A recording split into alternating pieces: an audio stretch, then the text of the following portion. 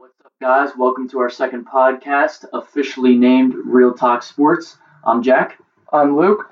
And we're here, a little second round recap of the NCAA tournament so far.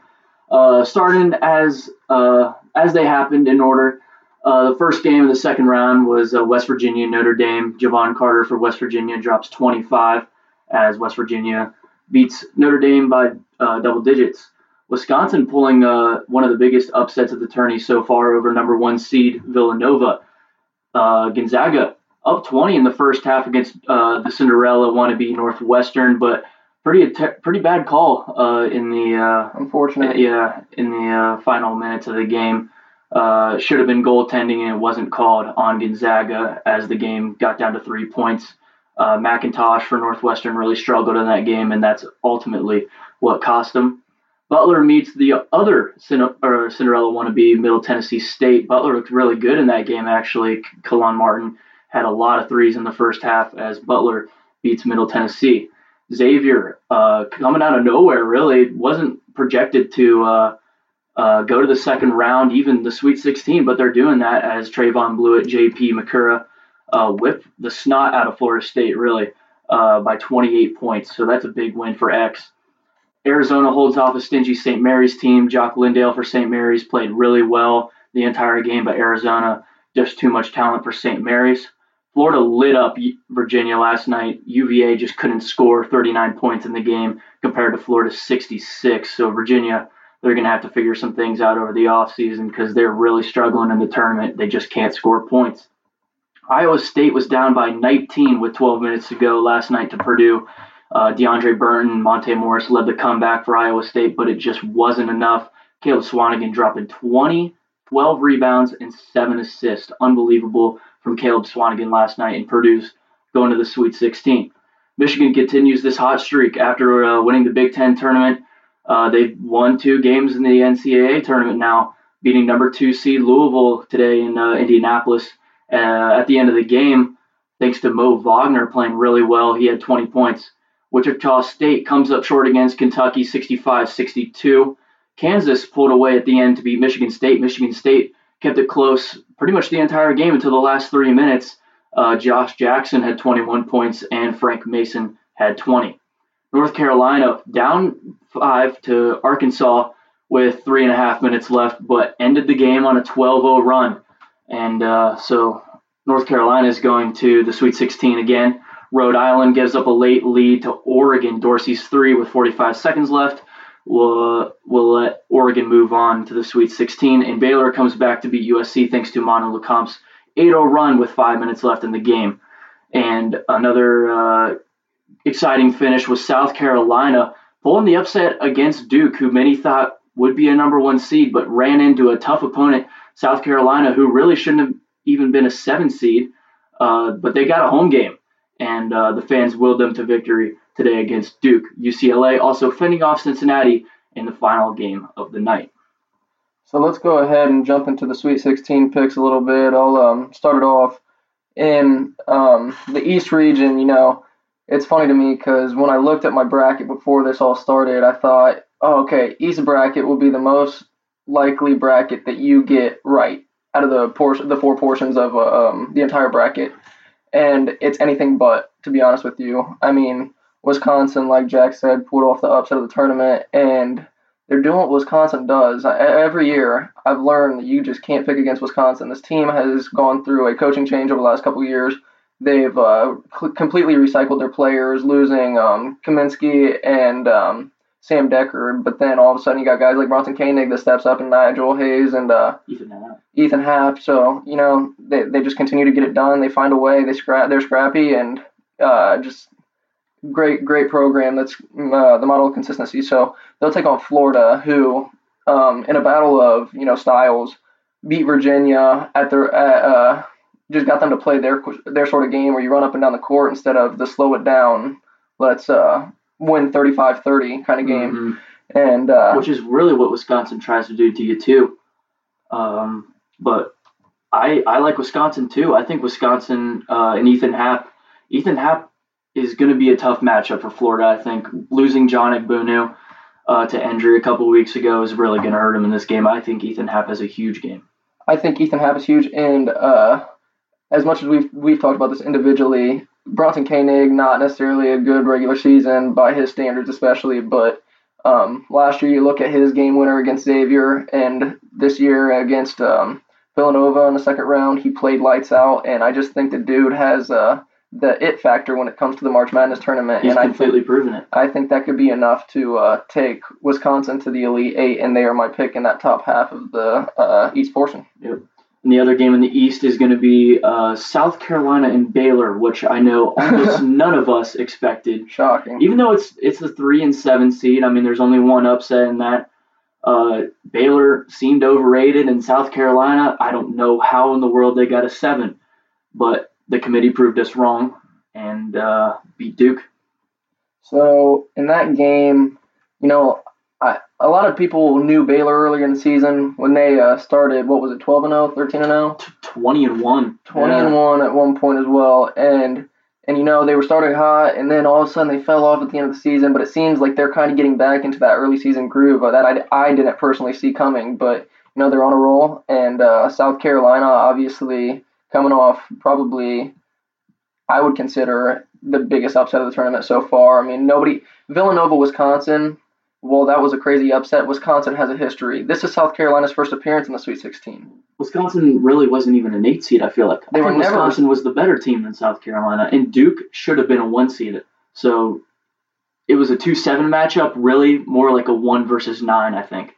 Yeah, so in that one, I got to roll with the team that, no offense to Baylor, they've had a great run so far, but I think South Carolina coming off such a huge victory, that's a huge morale boost. There's got to be a lot of confidence in that locker room. I think that's enough to push them into the Elite Eight to meet Wisconsin for a chance to get to the Final Four. Yeah, I agree. The next one, Gonzaga and West Virginia. I know this is a really tough matchup for a lot of people out there. You got Karnowski down low for Gonzaga. He's played really well so far. And Javon Carter for West Virginia leading the press. He's been really good. Personally, I feel like Karnowski outbattles Nathan Adrian down low in this game. And the experience of Williams-Goss is going to be too much. The press, I just don't feel like is going to be extremely effective in this game like it was against Notre Dame for West Virginia. I think Karnowski is honestly the X factor in this game for 2 reasons. He is a big body that, West Virginia's going to have a hard time covering in the half court. But if West Virginia can get out and run, Karnowski can't get up and down the court to keep up with them. So if they can push and they can get some turnovers like they were able to do against a really stellar Notre Dame backcourt, this could end up like the Notre Dame game where, they never actually pulled away and made it a butt whooping, but they controlled the runs. They consistently had a comfortable lead. Absolutely. So, I think we're different on this. Yeah, I'm going to go Gonzaga in this one. I personally have pressed Virginia. I think this is one of Huggins' best defensive units he's ever had at West Virginia. And offensively. They've been scoring a lot of points. This looks to me like maybe 2 of the top 8 teams in the bracket. This might be an Elite 8 matchup that's happening in the Sweet 16. Yeah. This is a really good game. The next game in that region is Xavier and Arizona. Xavier, not a team that many thought would be here. It's weird to me because we talked about this in our first podcast. Xavier was coming in horrible. Over about a month left in the season, they were viewed as maybe a 5 seed, and then they lost. And they barely got in. And they turned out to be a bubble team. Yeah. And now all of a sudden, they beat another team that struggled down the stretch in Maryland comfortably. Yeah. And then all of a sudden, they go in and they don't just beat FSU; they throttle FSU. It was not a game. They are clicking on all cylinders, and they're looking like a legit top 10 team, like how they started out the season. And that was so surprising to me. And even though FSU played a 14 seed in the first round, FGCU gave them everything they possibly had, and they always responded to FGCU. So I was thinking that team had a lot of confidence, even though they beat a 14 seed, but they got handled by Xavier by about 28 points. So the interesting thing to me is Arizona, a lot of people liked them coming into this tournament. And yes, they're still here in the Sweet 16, but honestly not overly impressive in their first 2 games. No, St. Mary's was very impressive in that game. They were down. Arizona was down most of that game, actually, until the last, 8 to 10 minutes. But the Pac-12 champ, that's a huge thing to carry on your shoulders. There's a lot of confidence right now for Arizona. They've won a lot of games in a row, but I mean the confidence for Xavier's got to be right there too. This one's a really, really, really tough one for me to pick. I think you just have to go with Arizona having a little bit more talent talent and skill wins this one for Arizona. Yeah, I think it's going to be a lot tighter than people think, though. Absolutely. I think I've got Arizona by 5 at most. Yeah, on single digits, no doubt. Going to the Midwest region, this game's in Kansas City, which is a huge factor. I feel like it's Purdue and Kansas. So Purdue, obviously, like you said, Caleb Swanigan just put the team on his back in the last round against Iowa State and took Purdue to their first Sweet 16 since 2010, I believe. Yeah. 2010, and the dude is right there for Naismith Player of the Year. We're getting a battle that is fun. It's number 1 and number 2 candidates coming up in this game with Caleb Swanigan and Frank Mason, and they both put their fingertips all over the games. It's not like Caleb Swanigan is a one-dimensional dude. Like you said, he had 27 points, 20 points, 12 rebounds, and 7 assists. I mean, that's the numbers that stand out to me in that stat sheet was 7 assists for a 6'9" big man, and then 3 threes. That's almost unheard of for 6'9" postman. So I think the big thing this comes down to is who can get who to play their style of play. Yes.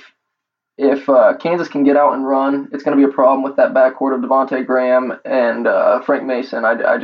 They're a lot to handle in transition. So if Purdue can slow it down and run their sets, execute them well in the half court, I like their chances, but they just got to limit the turnovers. Mm-hmm. And the game being in Kansas City, I again think that's a huge factor. It's basically going to be a road game for the Boilers. But I like Purdue in this one, actually. I think they're going to be able to get their style being played just like the last game against Iowa State. That was a really impressive win for Purdue. And I think they get it done against another Big 12 team. Yeah, I don't think Lucas has anything inside that he can do to handle Caleb Swanigan offensively. Rebounding at best. I think we're looking at Caleb Swanigan potentially getting over the 30-point mark in this game. They will definitely, I feel like, need that as well. Purdue will. They'll need a big game out of Caleb Swanigan to pull off an upset against right now what might be considered the title favorite remaining in this entire tournament. And I think this is really for the Player of the Year between Swanigan and Mason. I don't know about you, Absolutely. But I think it is. The winner of the game, their player gets National Player of the Year. The next game is going to be Michigan and Oregon. What do you think about this one? So, since about a month ago, I've been reiterating this. I've loved Michigan. I think they got hot, and they're continuing this hot streak. And now all of a sudden you have the feel-good portion of them almost having a freak plane accident, and that's just brought them together even closer. And, playing in the practice uniforms on the first day after getting there about an hour before the game started. Just their backcourt is unreal with Derek Walton and Zach Irvin. And honestly, now there are other players that before the season started you didn't know a whole lot about are starting to really step up with DJ Wilson. And today, Mo Wagner, no answer for him. If Louisville could answer Mo Wagner, they win by 15. Yeah, but Mathiang just didn't have any athleticism. Wagner would pump fake. He's a pretty decent three-point shooter, actually, and he'd pump fake and just go straight to the basket. Cardinals had no answer. The unfortunate part about this for Oregon is, honestly, they would be my pick if they had Boucher. Yep. But that is huge if they do not. This backcourt battle is going to be a lot of fun with Dorsey and Brooks going against Walton and Irvin. But I think as long as Walton and Irvin don't get outplayed significantly, Mo and DJ are going to be plenty enough to make the difference. I think they're going to have their way inside. So I think Michigan ends up back in the Elite Eight. Mm-hmm. It's going to be close. I mean, there's no doubt about that. It's going to come down to the last 30 seconds of the game, maybe one possession, but Michigan gets it done. How about a Big Ten Elite Eight? Yeah, no. Purdue versus Michigan, very possible at this point. Next game going to the West region, UNC Butler. Butler had a lot of hot shooting last game from Keelan Martin. They've been really good. UNC was cold against Arkansas, though. Yeah, they really struggled in that. And I honestly thought, this is looking bad for the ACC because UNC could get dropped here. And all of a sudden, you've only got Duke left, and we know how that ended. Yeah. So nobody. UNC's the one left that kind of has to carry the torch for the ACC. And, they're going to have to play a whole lot better against this Butler team than they did against Arkansas, or they're going to be heading home. Yeah, I like UNC in this one, actually. I'm a huge Butler fan. I love what they do in the tournament. But Butler's hot shooting last game, I feel like they kind of cool off in this one. And UNC, they're going to have some hard practices this week. I feel like they figure their problems out from this game tonight against Arkansas, and UNC gets it done in another close one. I have a hard time picking this one. I think I'm not going to actually pick one of these teams that I think is going to win. I'm going to tell you what I think will decide who wins this game. And that's going to be correct. It's going to be so close. I think it is Justin Jackson. I think this is the dude that takes them from a Sweet 16 team to a national championship competitor. When he's knocking down his outside shots, there's not much you can do to guard the dude because he's versatile and can score in so many different ways. But, yeah, I think this is going to be, in my opinion, the best game coming next weekend in the Sweet 16. And I think this one's coming down to the last minute as well. Yeah, and probably the best game of the Elite Eight, the other one in the West region, is UCLA and Kentucky. UCLA came off a good win tonight against Cincinnati, handled them pretty much the whole way, and Kentucky beat a 10 seed. I don't know how they're a 10 seed, but they were Wichita State in a close game. They've already met this season, though, UCLA and Kentucky have, where UCLA won pretty handedly. Yeah, both these teams like to get out in transition and push. Yeah, and it's going to be a fast game. I think we're going to see a lot of points scored. I think we could see upward of 170 points scored can be between these two teams.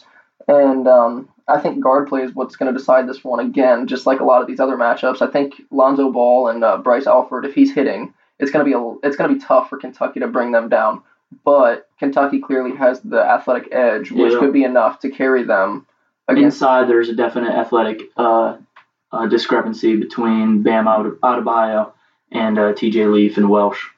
Yeah. So in this one, this one is honestly probably the toughest to pick to me because, like I said, I mean they play the same style of play. It's just who plays that style of play better this upcoming weekend. But I can't doubt Cal. He continuously has them in the conversation for a national championship. So I think they get back to the Elite Eight and put him in a position to maybe get another. Yeah, and I disagree with that. UCLA, when they met earlier this year, it was a blowout, really. It was 15 points the entire game. And the big thing about that game was that it was at Kentucky. So that makes it even more important. They just looked outmatched. TJ Leaf is a tough matchup on offense. I think he's going to have a great game. And Hanzo Ball, is going to have a really good game as well. 6'6", he's going to have a lot of room against Briscoe.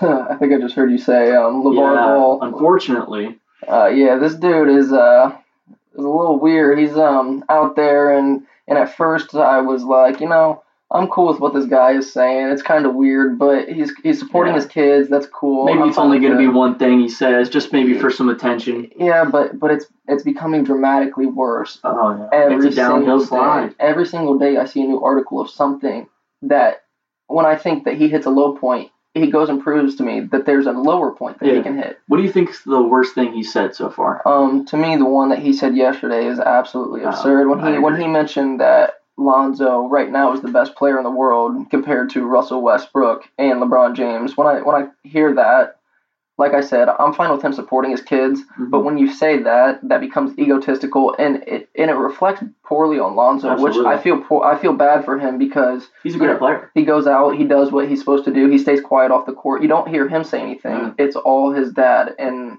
it's putting him in a bad spot. Yeah, and it's just there's nothing to back him up either. I mean, Lonzo averages 15 a game, maybe 18 for UCLA, while Russell's averaging 32 in the NBA and a bunch of triple-doubles almost every night, seemingly. It just doesn't make sense at all. The other thing is, LeVar said that he could beat Michael Jordan one-on-one in his heyday, and that's pretty weird to me considering he only averaged 2 points at Washington State. Yeah, this one is absolutely asinine, clearly, but this one, I can push this aside because it's like, yeah, whatever, this dude's spit in his mouth and he's doing whatever he wants to do, but it's kind of irrelevant. It bothers me, though, when he brings Lonzo and LaMelo into the conversation and he starts making their image come across in a poor manner because he wants the publicity. it's like he's living his dream through his kids because he didn't live that dream. Yeah. And the brand gets even worse. If you ever go to the Baller Brand website, you can't buy a T-shirt for under $50. That's terrible. He's pushing the narrative too much, and I hope that somebody puts him in his place soon. I don't know how they're going to do it, but I hope that somebody helps him realize, you shouldn't be doing this because it reflects poorly on your kids who are not asking for this kind of attention and a negative limelight. And, he just kind of goes about his business how he did beforehand. Yep. And speaking of getting put in your place, how about the ACC? Yikes. So I think before this tournament, it was widespread opinion that, the two best conferences were clear-cut Big 12 and ACC. But we see SEC and Big 10 have something to say about that. Yeah, they both got 3 teams. ACC only has North Carolina. Pretty surprising. They had about 10 teams in the entire tournament, but they're down to 1. Yeah, like we said, too, I mean, it's not like UNC is dominating either. They did in their first round, but they, for all intents and purposes, should have lost that game. If it doesn't come down to Arkansas really messing that up down the stretch. Yeah, they could have had 0, which would have been very, very embarrassing. So Big Ten is the one that I'm having a lot of fun with. Wisconsin, like I said earlier, they just have so much history over the last 5-10 years. They consistently are just finding a way to turn these scrappy players into Sweet 16, Elite 8, Final Four, National Championship contenders, and it's a testament to the consistency and honestly, it's what every team should hope to be. It's kind of like the Patriots of college basketball almost, except they're not winning championships. I mean, it's pretty close the way they're turning athletes you don't really hear much about into winners. So the thing that is, in my personal opinion, with this Florida-Wisconsin upcoming Sweet 16, I honestly view this as the Elite 8 in that region. I think I see not only one, but call me crazy, I see 2 Big Ten teams making it to the Final Four. I really do. Yeah, I do too. And honestly, it could go either way. I think Wisconsin does make it to the Final Four out of that region, but Purdue, Michigan, I really do think that's going to be the Elite 8 matchup. So which either one you get is going to be interesting. And honestly, both those teams, when they're clicking like this, they're tough to beat. They can honestly stop them. They can beat anybody in the country. And it's just funny to me because this was considered a down year for the Big Ten, and yet they still get teams this deep in the tournament. We've got almost a fourth of the Sweet 16 and should have half the Final Four. Yeah, 2 out of 4 for sure. Well, the second round was clearly much better than the first round. The first round was pretty disappointing. No upsets, really. The 12-5 matchup that was an upset, Middle Tennessee State over Minnesota. Blue Raiders from Middle Tennessee State were actually favored in that game. Do you think we have our expectations too high for March Madness? Well, the thing that's tough to me about this is there was no madness in March this year. Everything went chalk, honestly, in the first round especially. Middle Tennessee, you can say they beat Minnesota as a 12-5 upset, but Middle Tennessee was favored. Yeah. So how in the God's name are they a 12 seed? That's ridiculous. 31-4. Oh, is Wichita State an upset of Dayton when they have a top 10 RPI? No.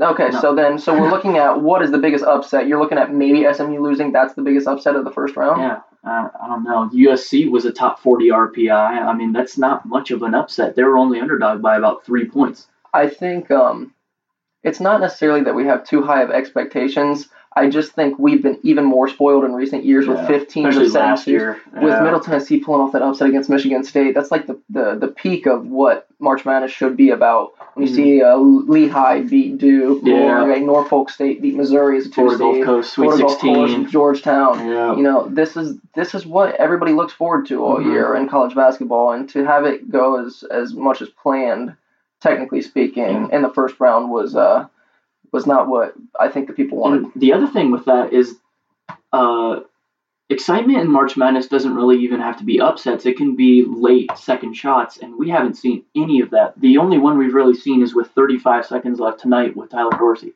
Yeah, no buzzer beaters. No, you get some exciting games. The one that has been most exciting to me is probably the first round matchup between Oklahoma State and Michigan. Yep. You had a high scoring affair with 92-91. Defense was optional. Fun thing about that was Michigan up 2 with about 5 seconds left. DJ Wilson goes to the line, hits both, and then Oklahoma State hits the 3 at the buzzer. And you're just thinking one. You're thinking if DJ Wilson ends up missing one of those, we're going overtime. All right, well, now we're going to start a new segment here on our podcast called FaceTime. If you've ever seen Around the Horn, this is when you get 30 seconds to talk about whatever you want. So I'm going to let Luke go first. So big shout out to my boy Jeremiah Francis and his Pickerington Central High School boys making it to the state semifinals, where they'll take on Moeller in what I view as the state championship. To be honest with you, Moeller is undefeated, but Pick Central has 3 D1 athletes in Adrian Nelson, Jeremiah Francis, and Sterling Manley. Sterling going to UNC, Jeremiah getting offers from teams such as Xavier, West Virginia, Ohio State. He's getting them from all over the place, and his recruitment's only going up. Adrian Nelson, a little bit smaller D1, but Stony Brook, Detroit, he's got a lot of teams looking at him, and he can fly.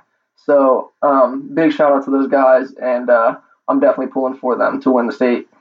Yeah, and I'm going to give a little bit of a shout out to the Butler Bulldogs. This team is a small program, from Indianapolis, where basketball pretty much originated. This year, they're back in the Sweet 16. They could really go as far as they want. They have all the potential to do it. But being a small program in a state with IU, Purdue, and Notre Dame, you'd think you'd get no recruits. You think you'd be a little brother to all these. But I want to read an interesting stat I saw.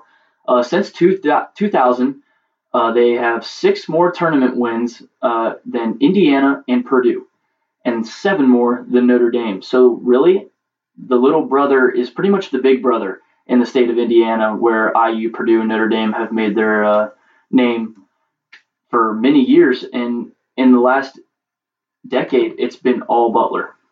That's a huge shout out to Brad Stevens, who started that trend and definitely has pushed them in the right direction. And Chris Holtman has continued that with some really, really good recruits. Yeah, the excellence that they're continuing to display after those back-to-back national championship runs is truly impressive, and it'd be a lot of fun to see them make another tournament run into the Final Four, even national championship, as the team that not a lot of people saw coming out when they have a Sweet 16 matchup with the UNC. And even if they found a way to get past that, Kentucky, UCLA, they were kind of the forgotten team out of the top 4 teams in that region. And so to get past that would be something pretty remarkable, and something that would just be a trademark of what exactly Butler is. Yeah, and they've really gone from Cinderella to one of the elite programs in just 6 years. So it's been pretty impressive there for Butler. So this is it for our second podcast. We thank you for tuning in to Real Talk Sports. I'm Luke. And I'm Jack. And make sure to follow us on Twitter at Real Talk Sports 8. We'll hope you guys have a good rest of March Madness. We look forward to talking to you next week.